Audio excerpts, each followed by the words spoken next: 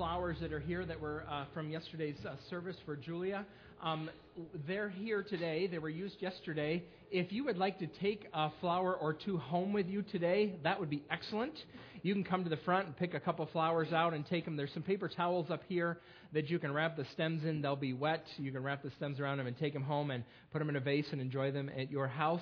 That would make Bob and I'm sure Julia very happy. So take a couple flowers with you when you leave. That would be excellent. Yesterday after the service, one of Bob's sisters said to me, "You have a very nice congregation."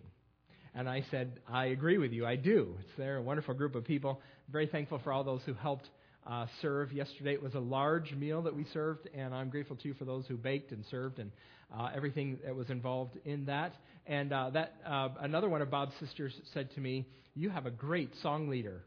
So Greg led yesterday. So just an advertisement again. If you want to go be led by Greg in Francis's room on 2 weeks from today, first 10 people are the winners. So go talk to Greg about that. What a wonderful opportunity to go encourage Francis. One of my favorite places to spend a summer afternoon when I was in grade school was at 14 Olin Avenue. Now, I grew up in Perry on Fruit Street, and if you go down Fruit Street till it tees into Hope Street, there's a cemetery there. You turn right on Hope Street and then left on Main Street. You can turn right quickly onto Olin Avenue. If you go up the hill just a little bit, on the right side of the street is 14 Olin Avenue. And it is the home, still today, of Bill and Carol Lapp. But most importantly for my childhood, it was the home of their son, Aaron. Aaron is a couple of years older than I am. He actually currently is a pastor serving in Florida. But Aaron and I spent a lot of time together in the summer, in the afternoon, at Aaron's house. Along the backside of the Lapp's property is a line of pine trees, and we used to climb them by the hour, up and down, up and down. Aaron and his siblings figured out a path that you could take climbing the trees, starting on one end and getting to the other without touching the ground. That was a lot of fun. They had a fort in their pine trees. Aaron, the Lapps had a pool in their backyard, so you know what we played for hours. Marco Polo. Marco Polo. Now, I'm probably going to pay for telling you this, but so, if you get out of the water during Marco Polo, you can say fish out of water, and then that person is it. Well, when I would get out of water, my friends would cheat, and they would say Marco Jolo instead of Marco Polo, and they would know that I was out of the water. Terrible. Aaron's house was on the way to the high school, which on our side of the town was the best sledding hill during the winter. So I would walk by, pick up Aaron, and we'd go sledding in the winter time. I was welcomed at the Lapp's house. Always welcomed at the Lapp's house. After climbing the trees, I could use the special pine sap soap to wash my hands. There was often a bag of apples on the side porch, and we could eat them. The Lapp's house was a great place to be, but it wasn't quite home. It was close, but it wasn't the same as home. For example, their house, the Lapp's house, didn't smell the same as our house did. It didn't smell bad. That's not what I'm saying at all. But the Lapps used a different type of laundry soap, and they maybe cooked different foods, and their house didn't smell like home. I didn't have access to the whole house. There were places that I wasn't allowed to go. It was not my house. I didn't have a key to the Lapp's house. I always had to knock if I wanted to go in. I didn't have free access to the refrigerator. If I wanted a glass of water, I had to ask. I always got it, but I had to ask. Aaron didn't have to ask. He could just go and get water anytime he wanted. I always had to use my best manners. You should use your manners at home, but there's different manners when you're at somebody's house. It was a good place, but it wasn't quite home. You know what that's like, right? Think about your shoes. When you go to somebody's house for the first time, what do you do with your shoes? Is this the type of family that they wear their shoes in the house, so you just wear your shoes on in? Or do you take your shoes off? And if you take your shoes off, where are you supposed to put your shoes? You don't know that until you walk in the door and someone instructs you. Every good hostess I know says, make yourself at home. They always say that. Make yourself at home. But you can't really, because it's not quite home. Now, if you can understand that feeling between being somewhere familiar and happy and being at home, then I think you're ready to read a paragraph from the first letter that the Apostle John wrote in the New Testament. And the paragraph that I have in mind is in chapter 5 of this little book. So if you have a Bible, I would love for you to turn there with me to 1 John chapter 5. If you don't have a Bible, you can take one in the pews. If you don't have a Bible at all, please take that Bible with you as you go as our gift to you. We'd love for you to have a Bible, so take one. Now, if you have a Bible, don't take ours. You think it looks better than the one you own. If you're looking for a better Bible, that's what Lost and Found is for. Go there to find a better Bible. But if you don't have one at all, I'm just kidding. Don't do that. Okay, don't steal a Bible from Lost and Found. But if you don't have a Bible at all, take one of the ones from our pews. We'd love to have you have a Bible. Anyway, this paragraph that I'm going to read in chapter 5, John is bringing his argument to a close, and the title that I've given this sermon is Feeling at Home in God's Family. And the subject of John's paragraph is assurance, feeling like you really belong in God's family. We're going to read this paragraph, and then I want to show you from the text two truths. First, we're going to talk about what assurance is, and then we're going to talk about one way that assurance manifests itself. Now, ironically, as we read this verse in the Bible, this chapter in the Bible, paragraph rather, this passage about assurance has a verse in it that has provoked a lot of doubt. You'll see that when we get there. This is a passage that's supposed to be about assurance, and it, more than any other passage perhaps in Scripture, it causes people to doubt whether or not they're truly followers of Jesus. So we'll deal with that when we get to it. So let's read 1 John chapter 5, verse 13. John says, I write these things to you who believe in the name of the Son of God, so that you may know that you have eternal life. This is the confidence we have in approaching God, that if we ask anything according to His will, He hears us. And if we know that He hears us, whatever we ask, we know that we have what we asked of Him. If you see any brother or sister commit a sin that does not lead to death, you should pray, and God will give them life. I refer to those whose sin does not lead to death. There is a sin that leads to death. I'm not saying that you should pray about that. All wrongdoing is sin, and there is a sin that does not lead to death. So let's start by talking about what assurance is, shall we? That's where John starts in verse 13. Verse 13 here functions as the purpose statement of the book. He says, I have written these things. And the phrase, these things, refers not just to chapter 5, but to the whole book. This is why John wrote this book, so that you would know that you have eternal life. Remember the trouble that John's readers were experiencing, these first readers? A group had left the church claiming that in distinction from the teaching of the apostles, they had found true enlightenment. They had found the true way to be a disciple of Jesus, and their way of following Jesus had very little to do with His cross and very little to do with His commandments. They were interested in Jesus as a model of enlightenment. They were not interested in Him as God the Son come in the flesh. They were the enlightened ones, and everyone else who was left in the church, they shouldn't be sure, so these people said, they shouldn't be sure that they were really followers of Jesus. So John wrote this letter to shore up their confidence, to help them. I wrote these things so that you may know that you have eternal life.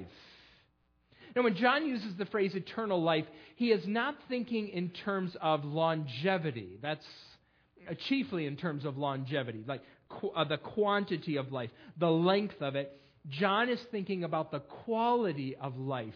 What sort of life is it? It's an eternal sort of life. It lasts a long time because of the quality of life that it is. It's life that only comes in connection with God. It's a sort of invincible, unchallengeable, full, free life. Jesus used in John 10 the description abundant. It's abundant life. This illustration falls short, but think with me for a minute about the differences in the actual lives people lead and the sort of life that they portray for themselves on social media. Right? So, numerous studies have shown that the longer you spend looking at social media, Facebook, Instagram, it actually aggravates depression. And the reason for that is because you see on social media people leading all sorts of these awesome lives. They post their best days. They only put good hair days on Facebook. I haven't had one in 10 years, but they only put good hair days on Facebook. Only the cutest things their kids say. Only their happiest moments. No one posts pictures of them plunging a toilet in the middle of the night on Facebook. Right? No one posts pictures of them eating cereal for dinner because they're too tired to actually cook and they're eating it with a spatula because every utensil they have is dirty. All right? No one posts pictures of that. But we've all been there. We've all been there. No one posts those pictures. There is your actual life and there is your Instagram life. There is life and then there's eternal life. Life that comes in connection with God. And the apostle wants everyone who believes in the name of the Son of God to know that you have eternal life. To have confidence that you really belong in God's family. That you have the right of access. That the door is always open to you. You know where to put your shoes in God's family. That in God's house, you got the key because it's home. Now, we should compare this purpose statement with what John wrote in his gospel. So I want to compare the gospel with the epistle. So at the end of John chapter 20, verse 31, look what he says. But these are written... John starts the same way, right? He talks about written things. These are written, and then in this verse you'll see he's going to talk about the Son of God, he's going to talk about eternal life, he's going to talk about believing, but notice the differences here. John 20:31. These are written that you may believe that Jesus is the Messiah, the Son of God, and that by believing you may have life in His name. So the gospel is written for unbelievers so that they might believe, and believing have life. And the letter was written to those who already believed so that they would have assurance, so that they would know that they have life. The gospel tells you how to get life. The epistle tells you how to know you have life. Now, when we walk through the end of this chapter, when we walk through this book at the end of chapter 3, we spend a fair amount of time talking about assurance. There are statements like this, like 1 John 5:13, all the way through the book. Do you remember some of them? Let's look at them. So flip back to chapter 2, verse 3, quickly here. Chapter 2, verse 3, he says, we know, well, what do we know? We know that we have come to know Him if we keep His commands. Or chapter 3, verse 10, it says, I was in chapter 3, verse 10, this is how we know who the children of God are and who the children of the devil are. Chapter 3, verse 19. This is how we know that we belong to the truth and how we set our hearts at rest in His presence. And then chapter 4, verse 13. This is how we know that we live in Him and He in us. So this is John's goal. Assurance in the Bible is a thick, rich, meaty teaching. Assurance, when people have questions about their faith, it's not a place where we give Bible band-aids. Or as if all you just slap a verse of the Bible on it and be done with it and you'll be okay. And the reason the Bible talks about assurance in a deep and rich and thick way is because people have different types of doubts. They come to the Bible with different sorts of questions, different sorts of agonies and struggles. So the Bible answers those things, those doubts in many different ways. What I want to do for the next few minutes is I want to give you some main hooks, maybe, to hang your thoughts on when it comes to assurance. Here's some of the main summary sentences. I know we could explore all these for a long time, but I just want to show you the density of assurance in the Bible. Just give you a taste for it. John Piper wrote a similar list. I borrowed a little bit from him, but think with me about these things. All right, number one here, God wants you to have full assurance. God wants you to have full assurance. Those of you who believe in the name of the Son of God, it is God's will, God's good pleasure that you have assurance. It was why this book was written. Knowing that at times his people would be assailed with doubt, God incorporated this book and others into the Scriptures so that we would know we have eternal life. I read about this week a woman who adopted a little girl from Haiti. She and her husband went to an orphanage in Haiti, adopted this girl, and brought her home. And the first night they sat around the dinner table, the girl was just stunned. So this couple had a couple teenage boys, and at dinner time they brought the food out and set it on the table. A big plate of pork chops, mashed potatoes, bread, vegetables, not green beans because she loved her child. So they set them on the table, and they pass out the food, and the teenage boys just decimated the food, just like wolfed it down. And the little girl just sat there stunned. And the reason, the table had on it more food than she had seen ever at one time in her life. She grew up in a very impoverished circumstances in this orphanage, and she was just stunned. She couldn't imagine that the boys would just wolf the food down and wouldn't save some of it for tomorrow. And then after dinner, the mother realized what had happened, so she took her this new little girl and gave her a tour of the kitchen.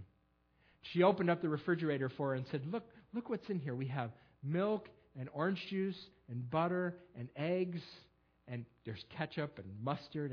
And look, you can even see right here, this is the meat that I'm going to cook tomorrow for dinner. And in the freezer, we have frozen orange juice in case that orange juice runs out. We can make more. And there's ice cream down in here, too, if you want some ice cream. She went over and showed her the cupboard. Here's flour and sugar and 2 loaves of bread and a box of crackers and some potato chips and all the things that were in the pantry, cans and cans of food. She said, in our house, we have plenty of food. We have a lot of food. You don't need to be afraid of running out of food.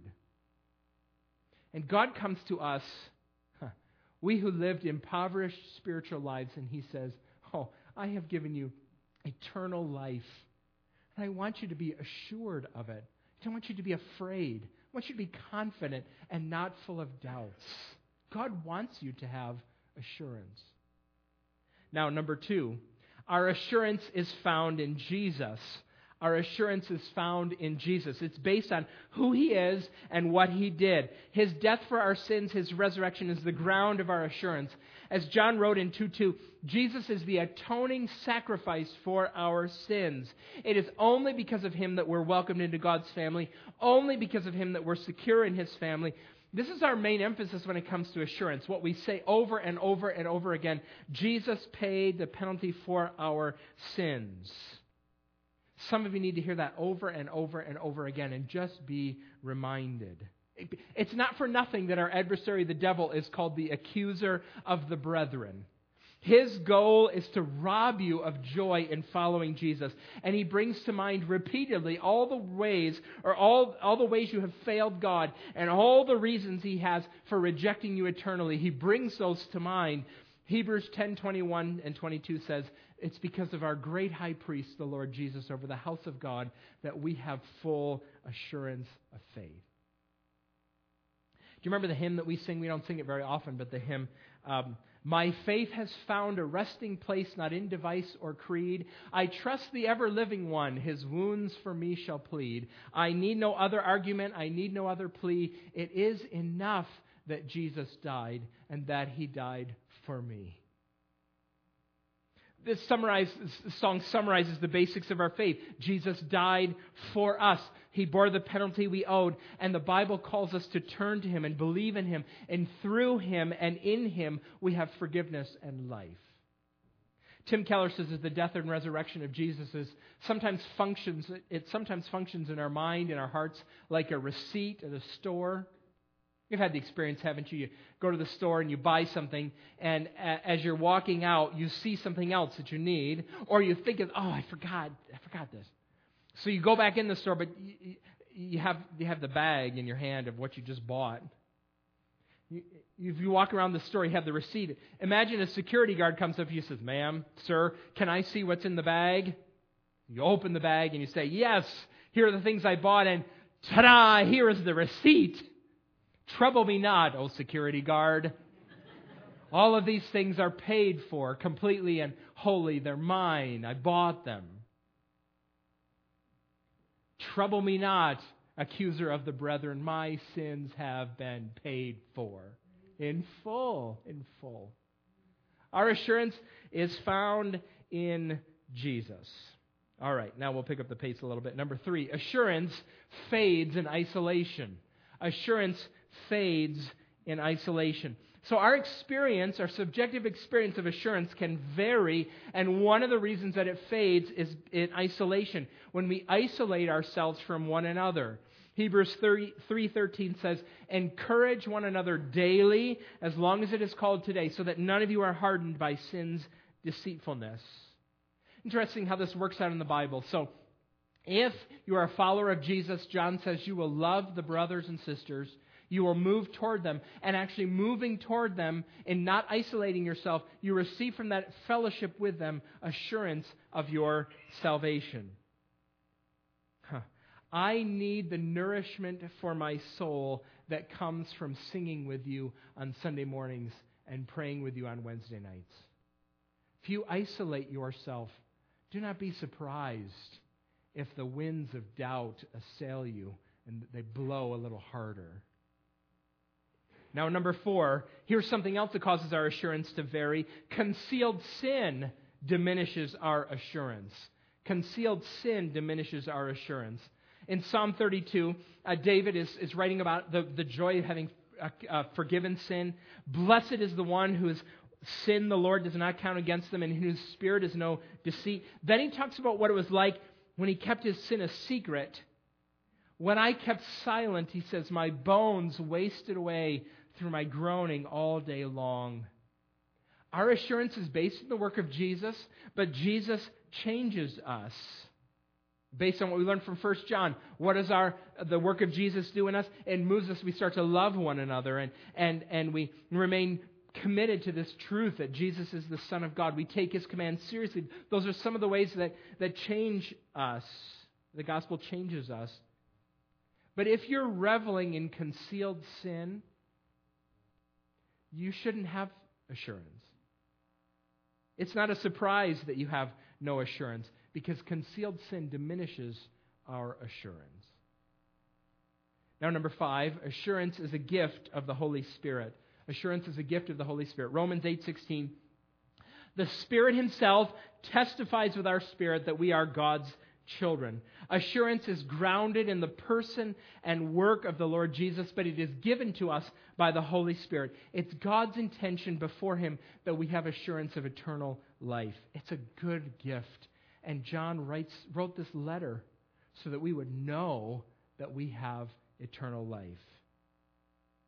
Now, John turns from that in verse 13 to verses 14 and 15, where he talks about one of the ways that assurance manifests itself, and he turns his attention to prayer. Look again at verse 14, where he says, "This is the confidence we have in approaching God, that if we ask anything according to His will, He hears us." Now, why does John turn his attention to prayer here? Why pick this as one topic when it comes to assurance? Why doesn't he talk about serving? So I want you to be confident that you have eternal life, and this is the confidence we have when we serve cake at a reception. Or mowing the lawn. Why doesn't he say that when we mow the church lawn? That is a manifestation of our assurance. Or teaching a Sunday school class. Why doesn't he do that as an expression of our assurance? Why prayer? I think he does it because he knows how unnatural prayer is for us. You can serve and still have doubts. You can mow the lawn and still have doubts. You can teach a Sunday school and still have doubts. It's really hard to pray and still have doubts.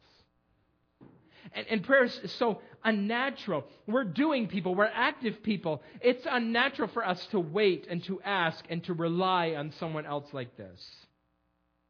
If there's any way in which your assurance that you are in God's family manifests itself, it's going to be in the fact that you are a praying person. I read in 1952, there was a doctoral student at Princeton University. He was talking to a visiting professor, and he said to the professor, I don't know what to write about for my dissertation. Is there anything yet that has been unexplored? Anything out there for original research? Of course, this was 1952. There was a lot. He said, I don't know what to write about. And the visiting professor, whose name was Albert Einstein, said, find out about prayer. Someone has to figure out about prayer. I understand his questions. So the NIV uses this term here, approaching God. Verse 14, this is the confidence we have in approaching God. You could also translate that before God or being in God's presence. John 1:1, in the beginning was the Word, and the Word was with God. That's the same Greek phrase, with God, approaching God, being in God's presence. Prayer is a family affair. We have a good Father whose pleasure it is to hear and answer us. Sometimes people think about prayer like playing the slots. I don't have a lot of experience playing the slots, but you put the words in the slot, right? And you amen, and then you hope against hope that the right numbers come up, right? Oh God, I want you to do this, right? And hope that maybe by some mystery the numbers will come up right. But that's not how a family works. It's not a family conversation. Some people, we stumble over the phrase in verse 14 that if we ask anything according to His will, He hears us. Well, if what I'm praying about is God's will, then why should I pray about it in the first place? But again, prayer is a family conversation. You talk to your family about your heart concerns regardless of their ability to intervene, right? Don't you talk to them about what troubles you? You want to unburden yourself to your family, regardless of whether or not they can actually do anything about it. Actually, if you've read most marriage books, they will tell you if you're a husband, you shouldn't try to solve your wife's problems. She'll unburden herself to you, and if you look at her after she has shared and you say to her, well, honey, just let me tell you what you need to do. Okay, at that point in time, you're a fool. You have messed up. All right? We unburden ourselves. Prayer is not like a slot machine. It's not like reciting an order at a drive-thru. It's family business.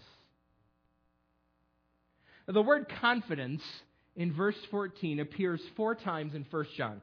Twice it shows up in context of having confidence when Jesus comes back. 1 John 4:17 says, this is how love is made complete in us so that we will have confidence on the day of judgment. So twice it's used that way. Twice it's used about prayer. Back in chapter 3, verse 21, it says, dear friends, if our hearts do not condemn us, we have confidence before God and receive from Him anything we ask because we keep His commands and do what pleases Him.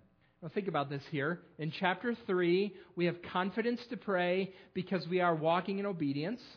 In chapter 5, we have confidence to pray because we are assured of our eternal life and we're praying according to His will. Now think about how John is describing prayer here. Prayer is what happens at the connection between your heart concerns, what's weighing you down, the things that are burdening you, and the God who is your Father. Take both into account. How do these two things connect? How do my concerns, my worries, my fears, my temptations, my opportunities, my challenges here, and the God who is our Father, how do they connect? John's point when he says praying according to the God's will is that you should not ask God to do what He is disinclined to do by virtue of His character. Don't ask Him to do what you know He won't do because that's not who He is. I have an illustration. A child knows this, what I'm talking about. So, my dad likes to talk about how children get candy at Grandma and Grandpa's house. Okay? So, when you're at Grandma and Grandpa's house and you're a child, how do you get candy? The candy is there, of course, because it's Grandma and Grandpa's house. But how do you get candy? You ask Grandpa. That's how you get candy. Okay? Don't ask Mom or Dad. Don't ask Mom or Dad. If you ask Mom and Dad for candy at Grandma and Grandpa's house, Mom and Dad will say, no, You've been mooching off your grandparents for too long. You shouldn't be eating their candy. No. They say no. If you ask Grandma, you'll get a better answer, not the perfect answer, because Grandma will say, yes, you can have candy, but not until after dinner. It's almost dinner time. It'll ruin your appetite. You can have some after dinner. But if you ask Grandpa for candy, Grandpa will say, absolutely, and bring me a piece too. Right? That's what Grandpa says. So, John says here, pray. Pray according to God's will. You have a need, you have a concern, you have a worry, you have a challenge, you have an obstacle, and you have a good Father in heaven. Don't ask Him to do what He is not inclined to do. Pray according to His will. I think Jesus is hinting at this here in Matthew chapter 7. He has an eye on this family connection. Matthew chapter 7, look at verse 9. It says, which of you, if your son asks for bread, will give him a stone? Or if he asks for a fish, will give him a snake? If you then, though you are evil, know how to give good gifts to your children, how much more will your Father in heaven give good gifts to you who ask Him? I'm fairly certain that at times when I pray, I ask for stones and snakes. I don't want God to give me stones and snakes, but sometimes I'm foolish, and that's what I ask for. God's a good Father. He gives us bread. He gives us fish. So how do we know then what God's will is? So I'm in the family. Through Jesus, I have the right of access. I can pray, and I have a lot of burdens. How do I pray? How do I know what God's will is? Well, the answer, of course, is the Scriptures. The Bible is your most important resource for prayer. I'll tell you how this works in my life, how I do this. So, I think I pray most effectively when I have the Bible open, and my go-to book often is the book of Ephesians. So I open my Bible to the book of Ephesians, for example, and I wrote down some verses from Ephesians 4, and I start reading it.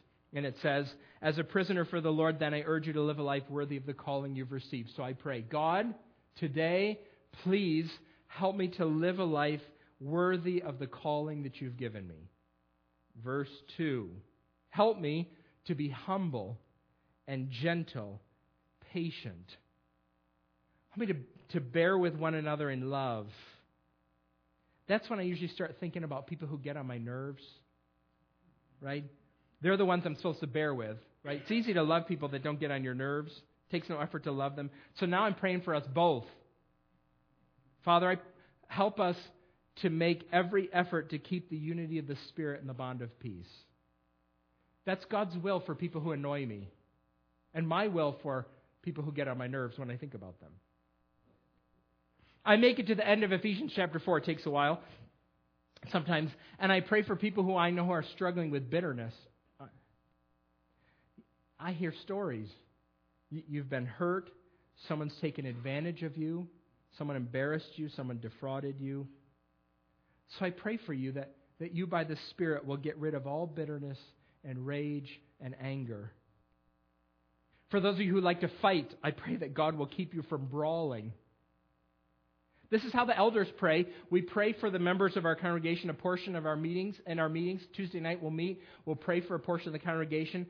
Not every elder knows every person in the church intimately, but we know what God's will is for you, and so we can pray for you. What's God's will concerning people who are sick? I don't know what God's going to do in specific situations, whether or not God wants to heal them. But I know that James 1 says that you should consider it joy whenever you face trials of many kinds. And I can pray for you for that, because you know that the testing of your perseverance brings about faith. And 2 Corinthians 1 tells me that God sends troubles into our lives so that we will learn to rely not on ourselves but on Him. So two things I can pray for every sick person that I know for sure is God's will, that they will count it joy when they experience trials and tribulations, and that they will learn not to rely on themselves in the midst of their illness. On my knees, my assurance is made manifest. You pray this way because you have access. You have access to God because you're part of God's family. Now, in verses 16 and 17, Paul turns his attention to a specific type of praying, a specific request Look at verse 16. If you see any brother or sister commit a sin that does not lead to death, you should pray and God will give them life. Now, if the passage ended right there, this would be excellent and a beautiful and a wonderful reminder of our calling to pray for one another. When you see a fellow believer engaged in some sort of sin, it's got to be a sin that you can see, because he mentions that. Not an attitude, not an internal thing that's hidden, but something that's visible. Pray for them. The New Testament gives us lots of instructions about what to do when we see brothers and sisters committing sin. One of them is to pray, and God will answer you. That's the main point of this passage. From a position of assurance, we have confidence to pray. We have confidence to pray even and especially for a brother or sister who's engaged in sin. That's the main point. Don't get distracted from that, because we're about to look at the rest of the passage and this will distract you. So, let's keep going. The middle of verse 16. I refer to those whose sin does not lead to death. There is a sin that leads to death. I'm not saying that you should pray about that. All wrongdoing is sin, and there is a sin that does not lead to death. Now, what's John talking about here? At its most basic here, John envisions that we would see a brother or sister committing a sin that does not lead to death, and we would recognize that that sin doesn't lead to death, and that we should pray for them. But someone, he also envisions this as a possibility, and he doesn't say who it is, someone we could see commit a sin that leads to death, and it's possible to recognize that that's a sin that leads to death, and he does not command us to pray for them. It's funny. He doesn't say, don't bother, right? Doesn't say that. But he doesn't seem to express much enthusiasm about it. So, what does it mean? What is this sin that leads to death? I have no doubt that John's readers knew what he was talking about. This is one of the most perplexing passages in all the New Testament.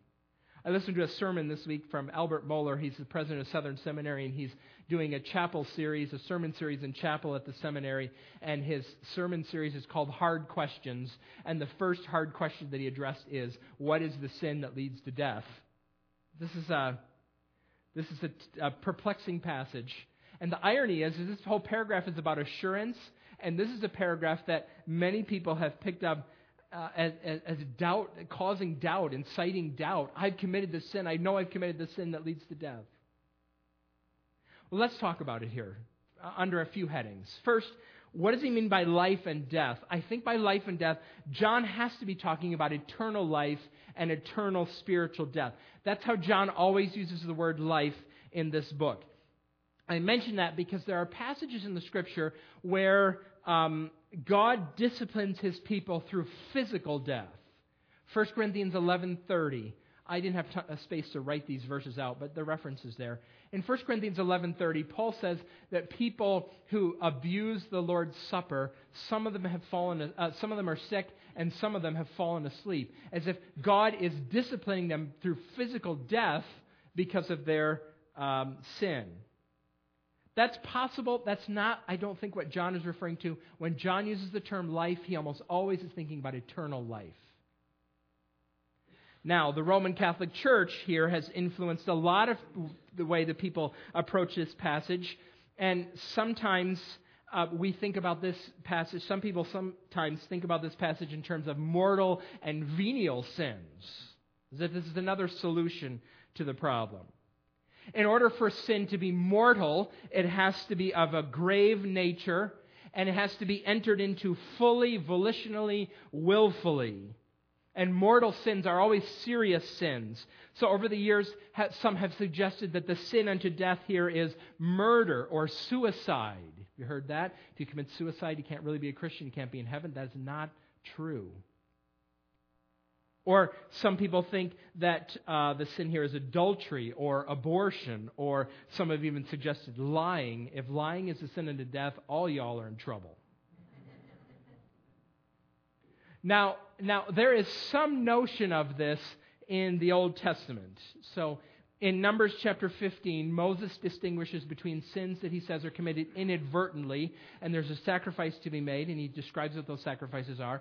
And then he describes in Numbers 15 sins that are committed intentionally, or in Hebrew it says sins of the high hand. Just by doing that, you can picture what this means. Sins where you look to God and you say, I don't care what you say, this is what I'm doing. Sins of the high hand. Intentional, volitional, in your face God sins. You know what Numbers 15 says about those sins? There is no sacrifice for those sins. Your only recourse when you commit sin like that is the mercy of God. That's why I think David says in Psalm 51:16, he committed adultery with Bathsheba. He says, you do not delight in sacrifice. You don't want a sacrifice for this, God, or I would bring it. You don't take pleasure in burnt offerings. David has committed a sin of the high hand in committing adultery with Bathsheba and murder of her husband Uriah. And he says, God, I know there's no sacrifice that I can make for this sin. I am completely dependent upon your mercy. Now, the problem with thinking about 1 John 5 in terms of mortal or venial sins is that there's not enough in this passage to build that structure upon. It's just not enough to make enough here to make those pronouncements. Plus, when you start ranking sins like that and putting some of them in the unforgivable category, you begin chipping away at the atonement itself of the Lord Jesus. Remember what Horatio Spafford said. My sin, oh the bliss of this glorious thought, my sin, not in part, but the whole, is nailed to the cross and I bear it no more. That's what he said, and he's right. Now this passage does make some people think about what the New Testament calls the unforgivable sin. This shows up in the Gospels. We're not going to take the time again to read the passage, but as Jesus describes it, the unforgivable sin is sometimes it's described to as the blasphemy against the Holy Spirit. In short, it is ascribing to Satan the miracles that the Lord Jesus himself does. Now, there's some debate about whether or not it's possible to commit the unforgivable sin without Jesus actually being present to do those miracles. What is important, though, is it's even in the Gospels, it's strident rejection of the Lord Jesus. It may be related to this passage. I don't think it's central. I hope it's not arrogant to say this, I don't think that this problem is that hard to solve. I think it comes if we just read the rest of the letter of 1 John. Remember the context. John is writing to a group of Christians who have seen their church split in two, and some people have left, and they are denying key aspects of what it means to believe in and follow Jesus. And I think that's who John has in mind when he writes about the sin that leads to death. There will be times, John is writing to them, that you will see a member of your congregation, a brother or sister in Christ, and they'll be involved in some sort of sin. They're not denying the deity of Jesus. They showing a pattern of obedience and loving the brothers and sisters, but they're just committing some sin. John says, pray for them and God will answer you. But then there are some people who have made a definitive turn. They are denying that Jesus is God's Son. They have given up on obeying the commands. They don't care about loving one another. They're gone. That's who I think he's talking about. They've committed this sin.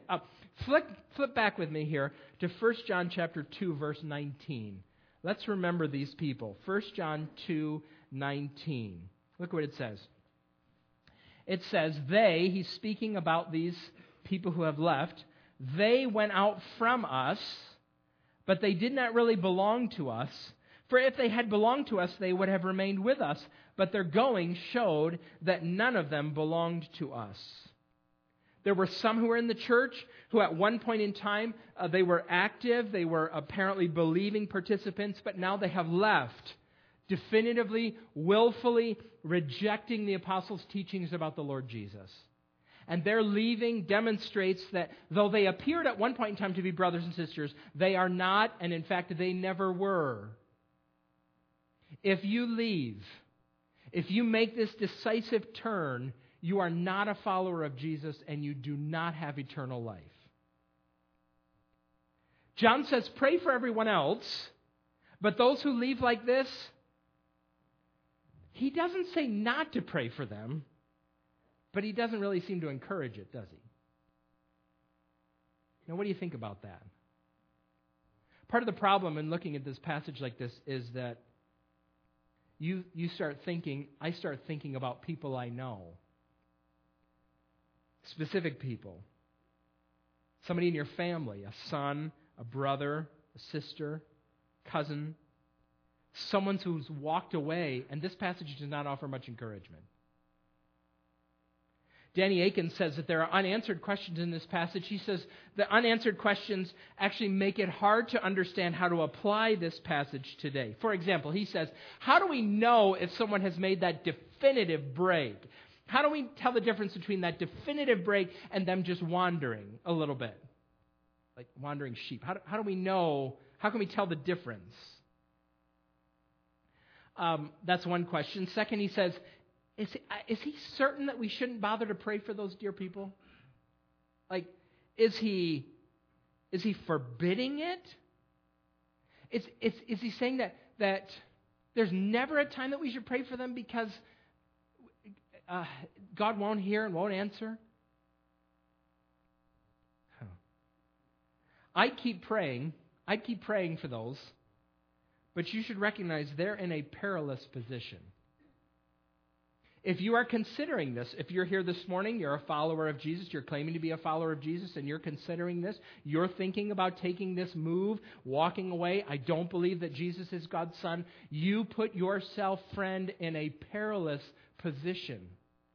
It's a sin from which there is no hope. It's a sin that leads to death. I'll pray for you. I don't have much hope that God will answer the way I would pray. You can't walk away from who Jesus is and have hope of eternal life. This is a somber way to end this paragraph about assurance, isn't it? It's hard to focus on the main point. The main point is assurance. John's goal, this book was written to those who believe in the name of Jesus so that we will know we have eternal life. All of it through Jesus himself. So we cling to him because he's the atoning sacrifice. He's our great high priest. He's our intercessor. He rescues us. He keeps us. I love this phrase he uses. I write these things to you who believe in the name of the Son of God. You know, we pray. Why do we pray? We pray in Jesus' name. Why do we pray that way? When we pray in Jesus' name, it's not just for us a creed. It's not just liturgy. It's not just I hope this happens at the end of our prayer.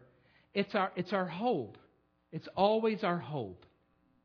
It's always the reason we come before God. It's always the reason we have hope in the midst of suffering and trials and questions because of Jesus' name, who he is. We fix our hope. We fix everything, our prayers, our hope, our life on him.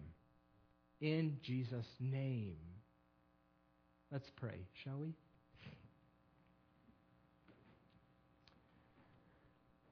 Father, we come before you this morning and we confess to being thrown a bit by this passage. It is indeed good news, and we acknowledge this with delight that you want us to have assurance.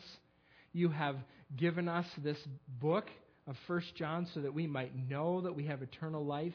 And yet, even as we read it, we think about the names, the faces of people that we fear have committed this sin, this rejecting sin that leads to death.